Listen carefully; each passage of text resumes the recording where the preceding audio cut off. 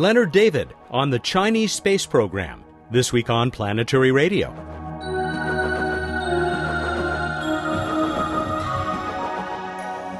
Welcome to the travel show that takes you to the final frontier. I'm Matt Kaplan of the Planetary Society. If you're a space geek like me, you probably don't need me to introduce Leonard David. He is the space journalist extraordinaire, and now he has written at space.com about China's apparently ambitious plans for space exploration. We'll also hear from Bill Nye, Bruce Betts, and, starting right now, the Planetary Society's senior editor, Emily Lakdawalla. Emily, I was delighted to see your blog entry of August 22nd about the Laddey mission because of a special event we have coming up. But first, tell us about this latest spacecraft headed for the moon. Well, it's a very small spacecraft, a very inexpensive spacecraft. And for those of us who really like pictures from space, you might be a little bit disappointed because there's no camera on it. But it's studying something kind of important about the moon, and that's its atmosphere and its dust environment.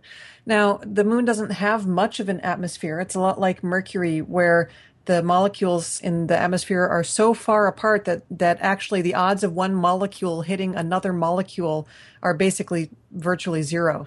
So it's very, very sparse. But it's interacting directly with the surface, and studying these atmospheres help us understand the processes that happen on the surfaces. And in the case of the moon, studying the moon's atmosphere will actually go back and help us learn a little bit about Mercury's surface and what Mercury's surface is made of, because we have this kind of similar data set from MESSENGER. So a great mission about atmosphere, and I just came back from a session we'll be talking about more next week about MAVEN, which you've also written about, the next mission to Mars. But for now, we'll stick with Laddey, because you also let people know that at least folks who are on the eastern seaboard have a good shot at seeing this. Absolutely, because it's being launched from an unusual location on an unusual rocket.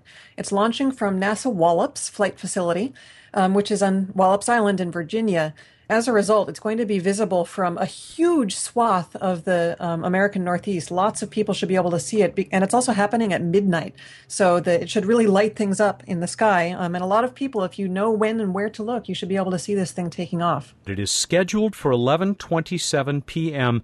local or Eastern time, and I will mention that not by coincidence, we will be gathering in Pasadena for a live event to celebrate this launch, and it will be, well, we're going to start our international webcast at 7:30 p.m. that evening, roughly an hour before the launch. So we will be having a good time, too, and we hope that people will look to planetary.org to join us for that webcast, since it is already sold out, the Crawford Family Forum in Pasadena. Emily, I regret that you won't be able to join us, but I'm sure glad that you'll be back next week. I will, and in the meantime, go Laddey, go Minotaur. You bet. She's our senior editor and the planetary evangelist for the Planetary Society, and a contributing editor to Sky and Telescope magazine, who still has the cover article of that distinguished publication this month. Up next is the boss at the Planetary Society, Bill Nye the Science Guy. Welcome back to Planetary Radio. Well, thank you, but welcome back to California, where you were in wild and western Boulder, Colorado. Yes, for the second time. The first time was with you, when you were making people wild and crazy there in a public appearance. But it's a beautiful town, and I learned all about the MAVEN mission, and we're going to go into that in more detail next week. This is a great Mars mission. Don't let anybody tell you different. Well, as our Dr. Betts always says, it's a fantastic mission that nobody knows about. Yeah, that's about right. And they understand that, too, the guys who run it. That's the point, Matt. Planetary science at NASA is the best thing NASA does. Hear, hear. And I'm telling you, if you get into this business, you read that Washington Post, that New York Times, that Space News, Deputy Administrator Lori Garver resigned or quit or stepped down or moved on, whatever that verb is. Something's going to happen. Something's going to change at NASA. Everybody agrees that NASA is going in too many directions at once and not getting anything done efficiently. That's what I would say the pundits are saying. So I'll bet you something big changes at NASA. It's an exciting time. Everybody stay tuned. And of course, as we always like to point out, man, if you want to do something about this, read planetary.org, because we're out there with our ears to the political train rails and trying to influence policy. I was afraid you were going to say our ears to the grindstone there for a moment. Ears to the grindstone, that's not what you don't want that. No.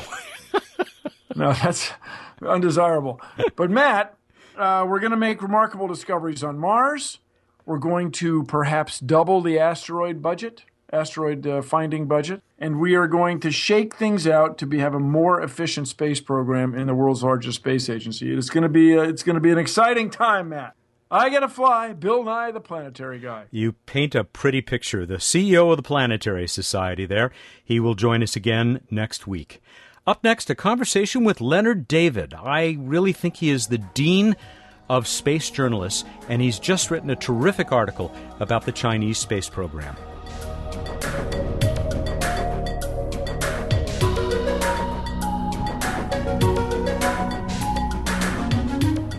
I said up front that Leonard David needs no introduction, or at least he shouldn't, not if you're a fan of space exploration.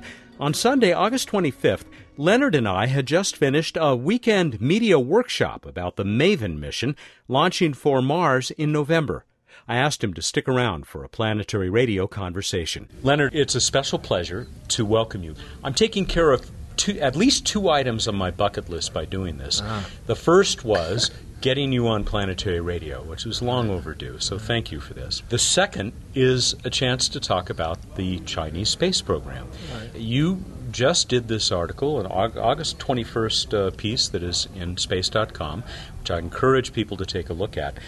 Should we be preparing to see a taikonaut planting a flag on the moon? Well, I think it was fun to go and try to piece together the whole saga of what's going to happen with China, and this is a U.S. interpretation from a kid that grew up with the space race really hot and heavy, and we didn't know back then the details of the Soviet Union space program, and a lot of that just reminds me of kind of a Sputnik moment. There wasn't an artificial satellite orbiting the Earth, and all of a sudden there was, and what does it mean?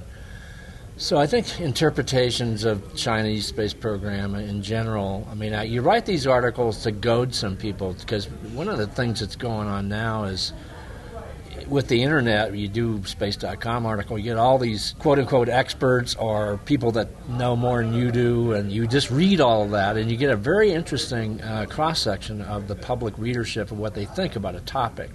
And the Chinese space program is one of those that just stirs up a lot of things. They're copying us. We've already been there, done that. Why do you even write the article? Then you get the people, the Chinese lack of U.S. leadership. It just shows how far behind we're falling now.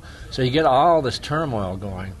And, boy, that sure reminds me of the old days with the Soviet Union space race. We weren't quite sure how this was going to play out. You know, Vanguard's blowing up in the launch pad. The second satellite from the Soviets, they launched a dog. They must be communists. They can't get the dog down, that kind of thing.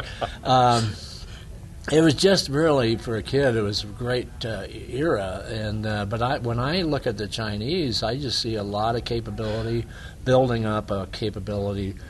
Yeah, they're relying on maybe some past successes out of the U.S. and the Soviet Union space program and Russia's space program, but they clearly have to me, a distinct spin to it. And they've been able to move from a one-piloted spacecraft to 2 to 3 in a very short period of time. That's pretty aggressive. They jumped from a Mercury program to an Apollo program in pretty quick order. But I do, wonder if they have a failure, because traditionally we've had failure in the U.S. program. We lost astronauts. Soviet Union, Russia lost cosmonauts.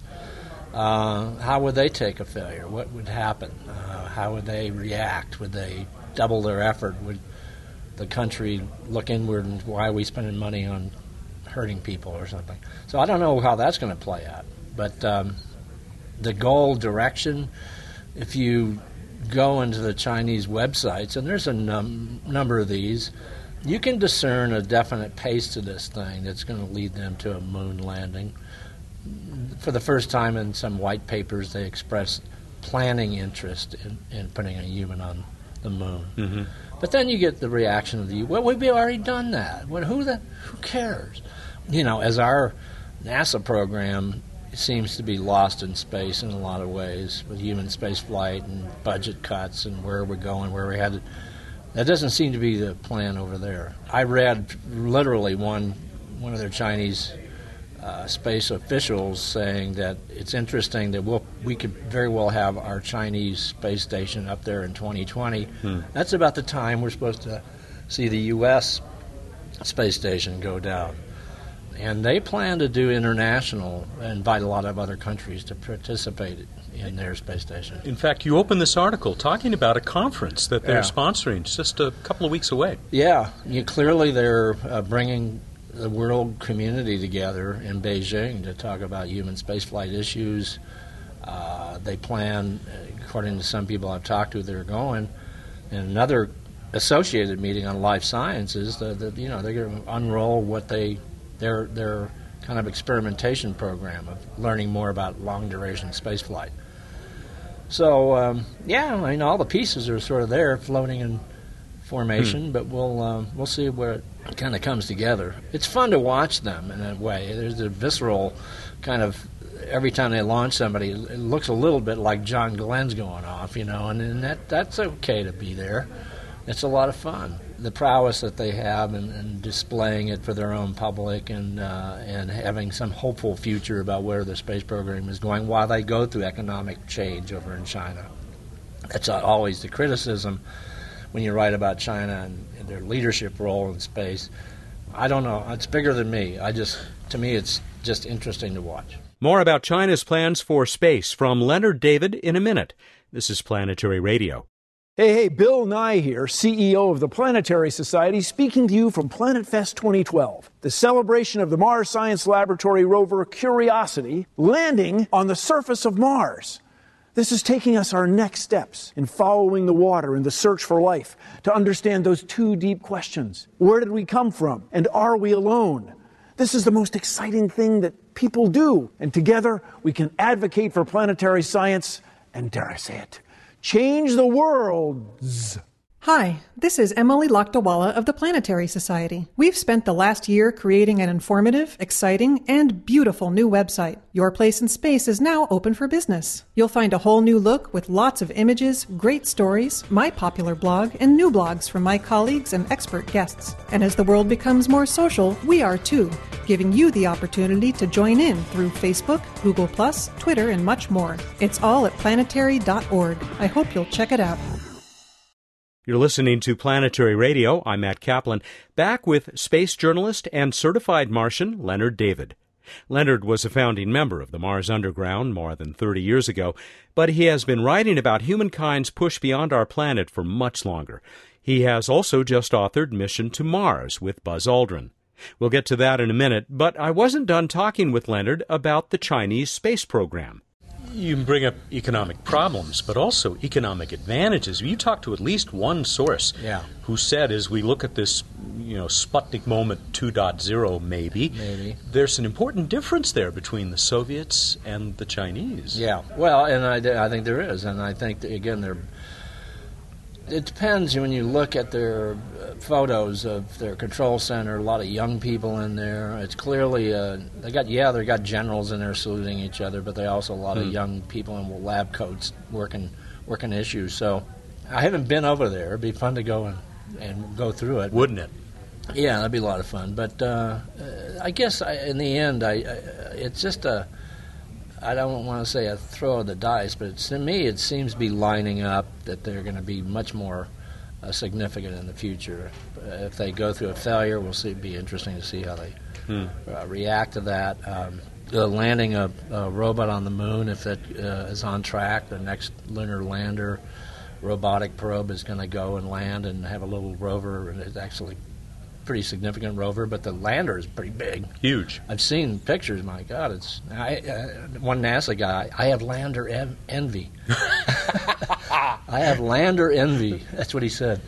I mentioned to you yesterday that my colleague Emily Lakdawala and I noticed there was that huge lander with a rover sitting on top of it being lowered into a much, much bigger vacuum chamber. A vacuum chamber that can obviously handle something, let's say, human-sized. Yeah, in fact, I sent those pictures over to somebody who does a lot of ground support equipment. I said, they got some pretty nifty looking. This is not like, some old dilapidated hardware. This looks pretty sophisticated and new and fresh and clearly designed to take bigger volumes of spacecraft. So we'll see. Again, you glue these pictures together, and it's like a Rorschach test. I mean, is it something that really is going to happen that way, or am I just overhyping it? What did your sources tell you about the claims that, the Chinese haven't done anything special yet? They've made minor improvements to Soyuz and other existing technologies. Well, some people say that. Other people look at their hardware and see distinct differences in docking hardware. And one of the things I didn't put in that story, what I found fascinating, was potential of, Chinese have a history of medical ideas about the human body, whether it's acupuncture or whatever, pharmaceutical things that we don't experiment with over here. You do wonder whether they're going to stumble into some fairly interesting life science solutions, given their culture and their background. And this guy agreed with me. He said there's something there. There's something we should be watching. So maybe they've come up with all kinds of new ideas about long-duration space travel and preventing microgravity impacts on the human body that we haven't gotten around to figuring out yet. So who knows? It's just another set of eyes and backgrounds up there that I like. I think it's great. The more people, the better. Have you heard anybody talk about the possibility that the Chinese would choose to just forget about the moon and say, we're going to put taikonauts on Mars in 15, 20 years? You hear that. It would seem to me that the progression there is they're good on stepping stones. They seem to be moving. Yeah, it's a little slow and plodding in some ways, but on the other hand, they made pretty good headway in a very short period of time. I can't imagine them doing a human mission to Mars right before they got back to a moon situation, because it'll test their capability and their national will and all the other things, economic resources, and so it seems like the moon's a natural thing, and it's again that stepping stone approach that they seem to be going through. So it seems to me the moon they got crosshairs on the moon.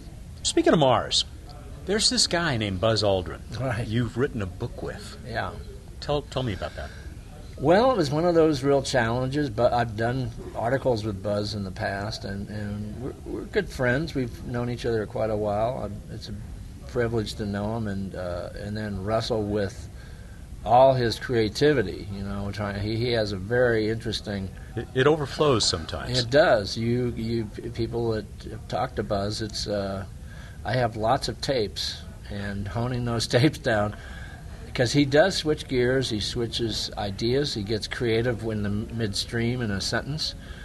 He'll come up with that. That could be a good idea. And so you got to keep your wits about you when you're talking with him. And it was a real pleasure. I mean, the point that he was trying to get across, and I hope we got in the book, is that it wasn't a bio. It's not about his past. We got a little bit of that in there. It wasn't about the lunar landing. We got a little bit of that in there. But it was really about his ideas about the future and why we needed to, again, like the Chinese in a way, the stepping stone approach. We got to get back to the Mercury, Gemini, Apollo type of testing, build up credibility and capability.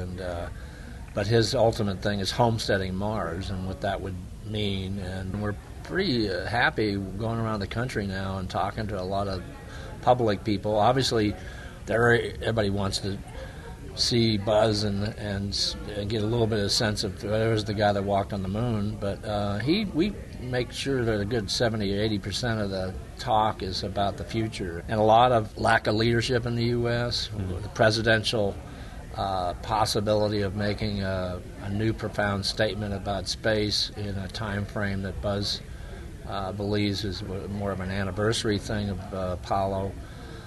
What homesteading Mars really means in a much more cultural, international framework. He wants to go to new places. I mean, my impression is that he's about as much of a Martian as you are. Yeah, well, he's definitely out there. And cycling spaceships. He's very proud of some of his concepts. He invented some of this, right? Yeah. He always gets back to this. He's an MIT guy. He wasn't a test pilot. He was a thinker kind of guy, and his whole dissertation was on orbital rendezvous that he basically borrowed from combat duty, of flying around maneuvering and meeting the enemy on a certain trajectory. And he got into MIT and was able to put that into work for orbital mechanics.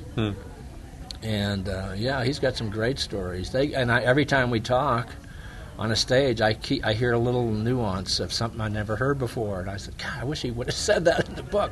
And so we've had some really good interchanges with the public, and we hope the book is one that he can use, and he is using now. He's got some future ideas about Congress and how to really reinstill more of a leadership role in America, and taking that into space and doing something new. And why should we do that? And don't get into some of the rat holes that he believes we got into early on in the space program. I wonder if there are copies of this book being bought by officials of the Chinese Space Agency. I hope so. That's okay. We just learned we're going to go in a couple of languages, or at least Japanese, so we're happy with that. I've been very happy to have this interchange. Thank you, Okay. Leonard. It was long overdue, as I said. Okay. And I really appreciate the opportunity to talk. Thanks for having me, and space is onward, and let's keep going forward. Ad Astra. Right. Leonard David, I have often thought of him as, if Robert Heinlein was the dean of science fiction, I think you're the dean of space writers, space journalists. He's been at this for over 50 years. He is the Space Insider columnist for Space.com, used to be the director of research for the National Commission on Space, now the co-author of Mission to Mars, My Vision for Space Exploration, by his friend and colleague Buzz Aldrin and Leonard David. We're going to go on to this week's edition of What's Up with Bruce Betts in just a moment.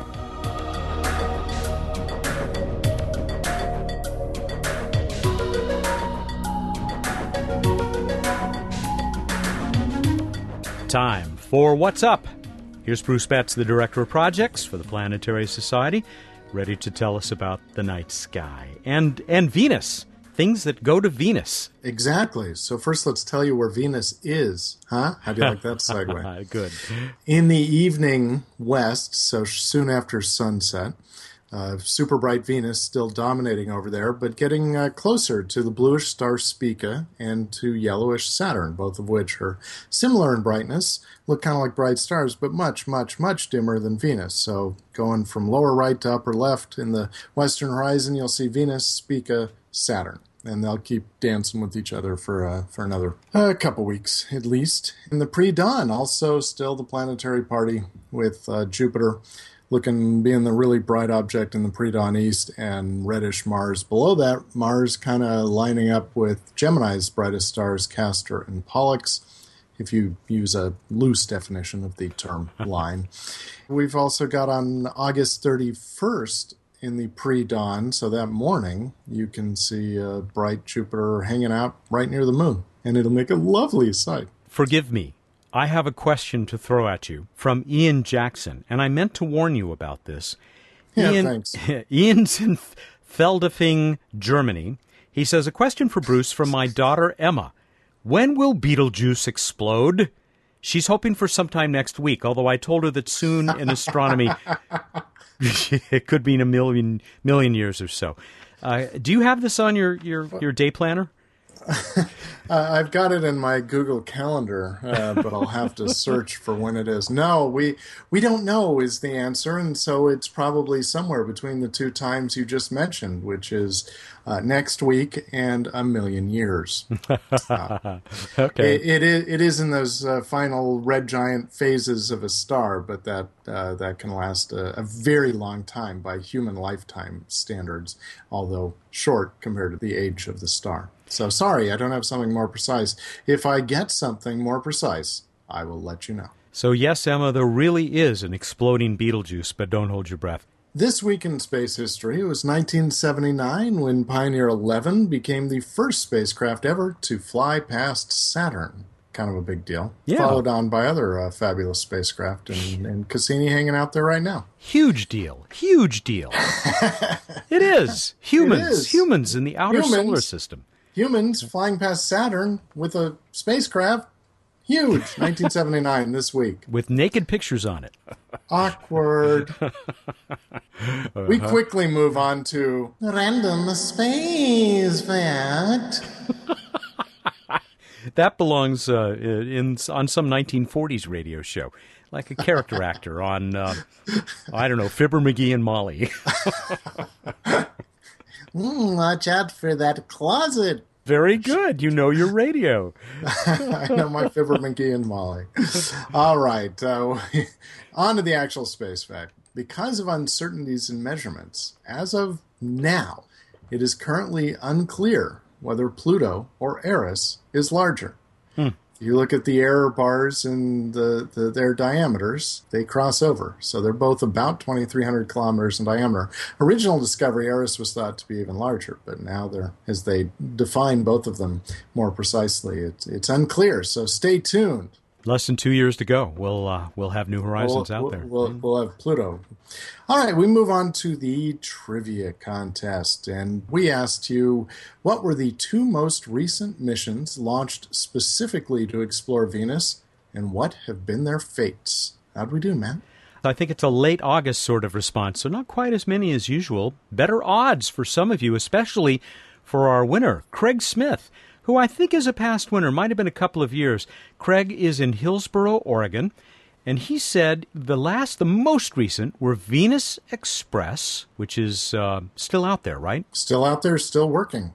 It's partly why I asked this. It was just a reminder to people, there's a Venus mission still working there, and there's another one hoping to be. Tell us about the other one. Akatsuki, the another one of those little Japanese spacecraft that thinks it can. Exactly. A missed orbital insertion. Did not work out for them, but they hope when they come back around, they're hoping to make it back and actually have it work in 2015. So we shall see. Craig, we're going to send you the new Planetary Radio T-shirt as soon as you tell us what size you want, I should say. I just want to add, Ilya Schwartz, who knows about such things, he also got it right, and he mentioned that there are 2 proposals, nothing scheduled to launch for Venus right now, but he mentions 2 proposals, the Venus In Situ Explorer and the Venera D, which could be launched in 2016. And then he says, but Bepi Colombo, another European mission, making a flyby in, next year, July of 2014? Yes, when it launches, it'll head off with its main destination of Mercury, but tie in a Venus flyby as 2 spacecraft have in the past. What do you got for next time? All right. Who was the first person to tweet from space? Who was the first person to tweet on Twitter from space, while actually being in space, not, exposed to space, but in orbit? Go to planetary.org/radio contest and enter. And what are they competing for, and when do they need to have it in by, Matt? They're going to be going for a T-shirt, the new Planetary Radio T-shirt. It's John Glenn, isn't it? Yes. It's always John Glenn. That's always the right answer. Yeah. September 2nd, Monday, September 2nd at 2 p.m. Pacific time. All right, everybody, go out there, look up the night sky, and think about what would happen if you put your 3D glasses on backwards. Does that actually make the 2-dimensional image 1-dimensional? Thank you, and good night. He's Bruce Betts. He always brings an extra dimension or two. They're just really tiny and folded up. He's the director of projects for the Planetary Society, who joins us each week here for What's Up. Planetary Radio is produced by the Planetary Society in Pasadena, California, and is made possible by a grant from the Kenneth T. and Eileen L. Norris Foundation and by the international members of the Planetary Society. Clear skies.